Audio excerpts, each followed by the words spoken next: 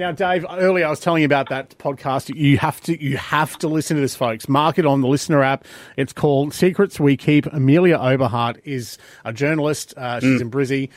I told you earlier there was at her mum's wake at the funeral. Sees a photo on the memory board of her mum with a man and a baby that wasn't her, which started this whole thing. Could you even imagine being in that position? Oh, Crazy. Not at all. Amelia joins us. Amelia, tell us about the venturing down the rabbit hole. That's crazy. Good morning, guys. Well, thank you for having me on.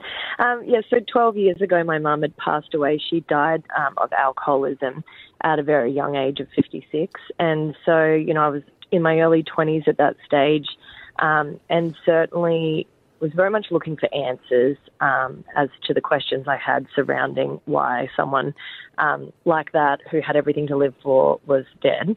And so I was at the funeral. I hadn't collated the slideshow. My best friend had flown home and done that for me. So it was the first time I actually saw it was when I was at the wake.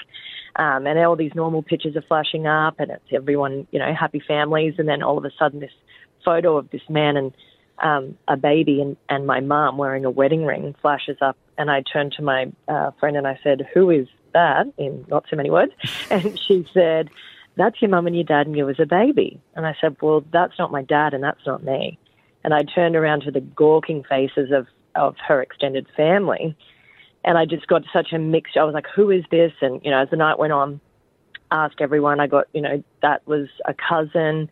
That was her baby, that she had been pregnant, the baby died. I just got and, having never known that she was married before, let alone had been pregnant, was quite shocking. When I got the photo back, it was time-stamped August 1973, so that made her 17 at the time. And I guess over 12 years, I went on this journey of trying to find answers. I signed up to Ancestry.com.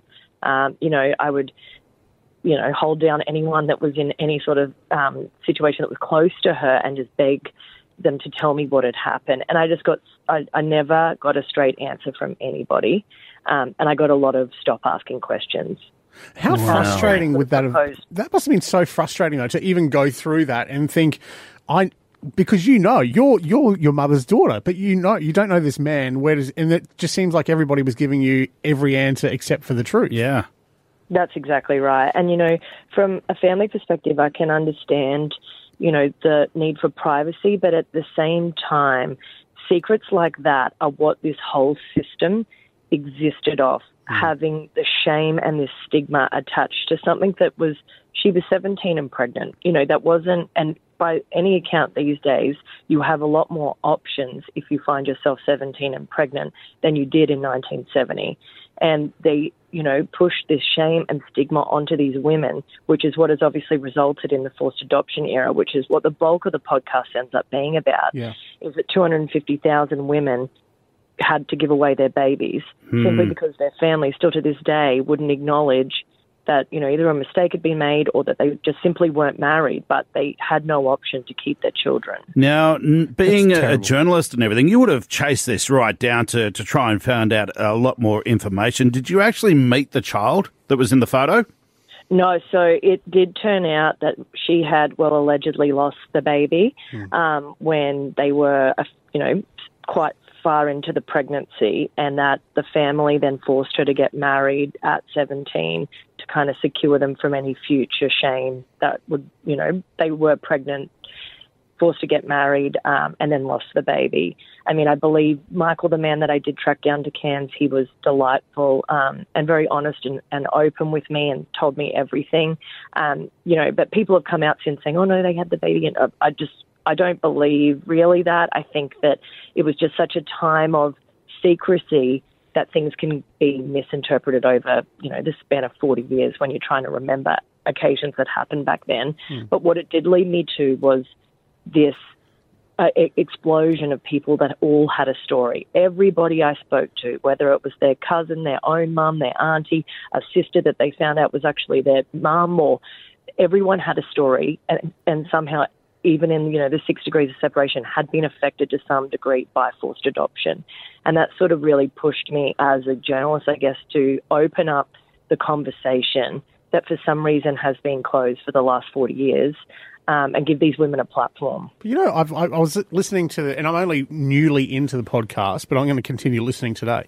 But I did hear the emotion in your voice, like you, and this obviously it's a very real story, so it's very, very difficult for you to unearth all of these secrets and stuff. Did you feel betrayed? Like even your dad, you spoke to your dad, and your dad didn't know a whole lot about it either. Like, did you feel betrayed at all?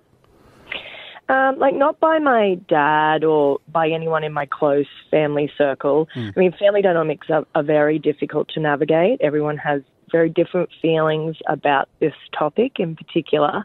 But, you know, for me, I believed that I needed to tell my story in order to, you know, justify the platform I was giving other women. And I believed it was a story that really needed to come out to help others heal. And I also think that sharing my mum's story has helped so many people. It's all been worth it, you know, retrospectively through the tough time it kind of was from a family dynamic. Amelia, you've just sold me. I think I'm going to be listening to that podcast now too. Folks, mark it. It's on the listener app, Secrets We Keep. In short, Amelia, now I know my situation is different to yours and I don't have that same story that you've got. Do you encourage anybody to dig deep into their family to see if there's any secrets that they should be unearthing, or do you just leave it alone? Well, in retrospect for myself, I'm very glad I went digging. I think that if you're prepared for any outcome, it's probably the best way to deal with something like that. I think they are often quite shocking, but you aren't going looking unless you strongly suspect something anyway. You know, people don't, you know, and it just confirms humans' innate need for identity. People just want to know where they came from, who they are, and, you know, and to build a full picture for themselves so that they can better understand themselves, I think. So I would say that for anyone that is looking, you know, they're looking for a reason, and yeah, just be prepared for what you may find. Great advice. Good call. Amelia Oberhardt, thank you so much for joining us this morning. Thank you for being so open and raw with your story. Make sure you check it out, folks, on the listener app, Secrets We Keep. Thanks for joining us this morning.